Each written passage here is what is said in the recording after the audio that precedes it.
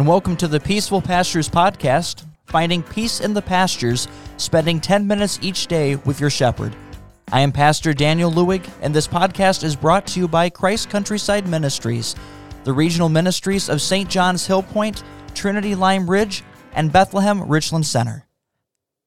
On day 3, we put the Bible in color. I had the privilege of visiting the Holy Land and taking a boat ride out onto the Sea of Galilee. Putting myself there allowed me to better understand the region, the examples in Scripture, to put in color the picture the Bible was describing.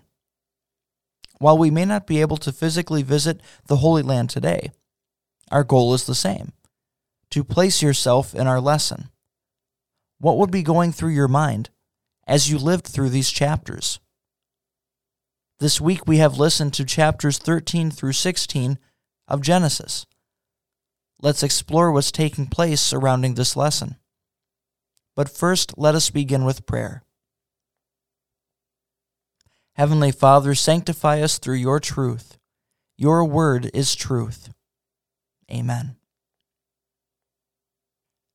How long would you wait for someone to keep their word?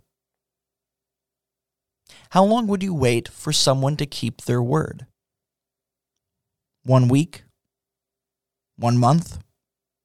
1 year? How long would it take before you'd let doubt creep into your mind? When you'd start to question if it was really going to happen? Would your ability to wait, to trust in the promise, if what you were waiting for was something you desperately wanted? It had been 10 years. 10 years since God first promised Abram that he'd turn him into a father of a great nation. Can you imagine the joy, the hug that Abram and Sarah enjoyed when he shared this news, this promise of God with her? The longing for a child, the wondering if she would ever be able to have one, the crying over the heartache of watching friends and family have multiple children and raise their families, but none for her.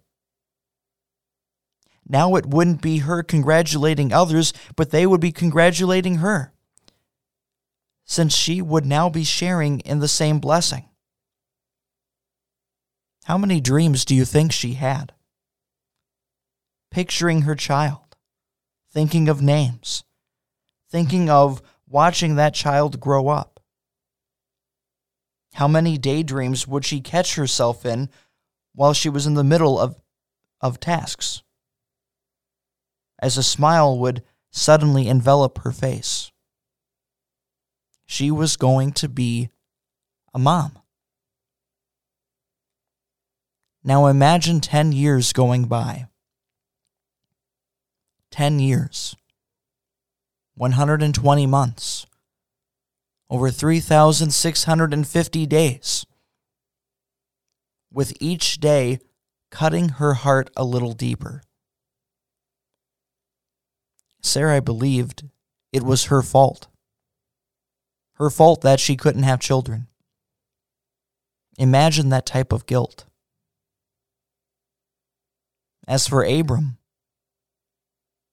it would have been easy for him to grow to even hate his own name. The name Abram means exalted father. Imagine how many people he met during this time period as he wandered from area to area as a nomadic herdsman. When people would hear his name, when they would ask him, "How many children do you have?" His name became the punchline of a terrible joke. So let's go back to the question. How long would you wait for someone to keep their word? 1 week? 1 month? 1 year? How long would it take before you'd let doubt creep into your mind? When you'd start to question if it was really going to happen?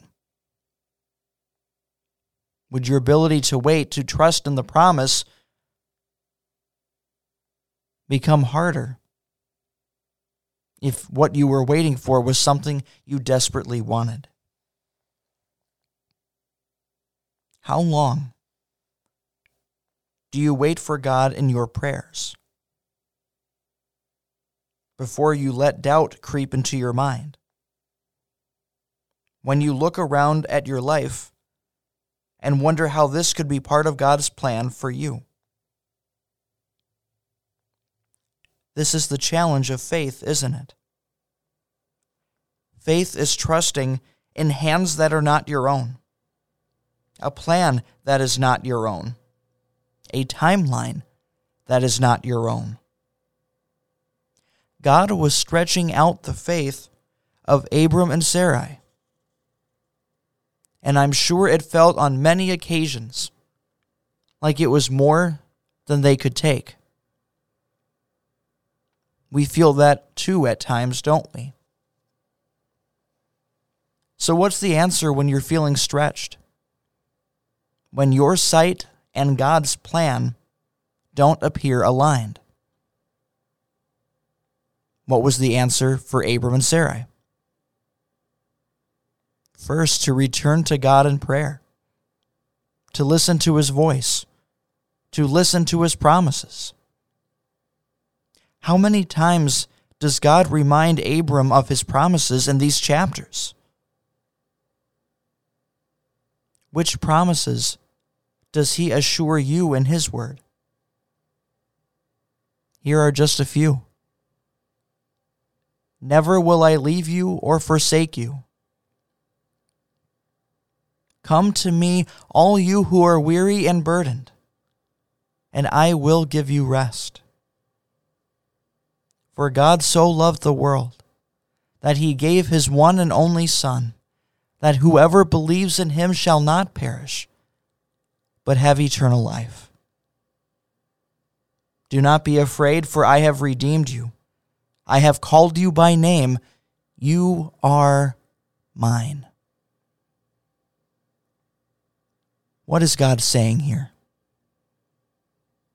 You are his precious child, as precious to him as Abram. His care for you knows no bounds. You are not forgotten in his eyes. Trust in him. And secondly, we can have that trust when we look back in our life and see the hand of God leading. God has led you through the peaks and valleys of your life. Abram went through a famine, through a battle to free a captured relative, and navigating as a foreigner in a strange land. Through it all, Abram never faced it alone. God was with him, leading. Abram acknowledged that by building an altar to the Lord everywhere he went. He never wanted to go anywhere without the Lord at his side. No matter the peak, no matter the valley, you never have to face it alone. Rejoice that the Lord is at your side. This wraps up today's podcast. We invite you to join in next time and take the opportunity to share our podcast with someone in your life who could use some peace in the pastures.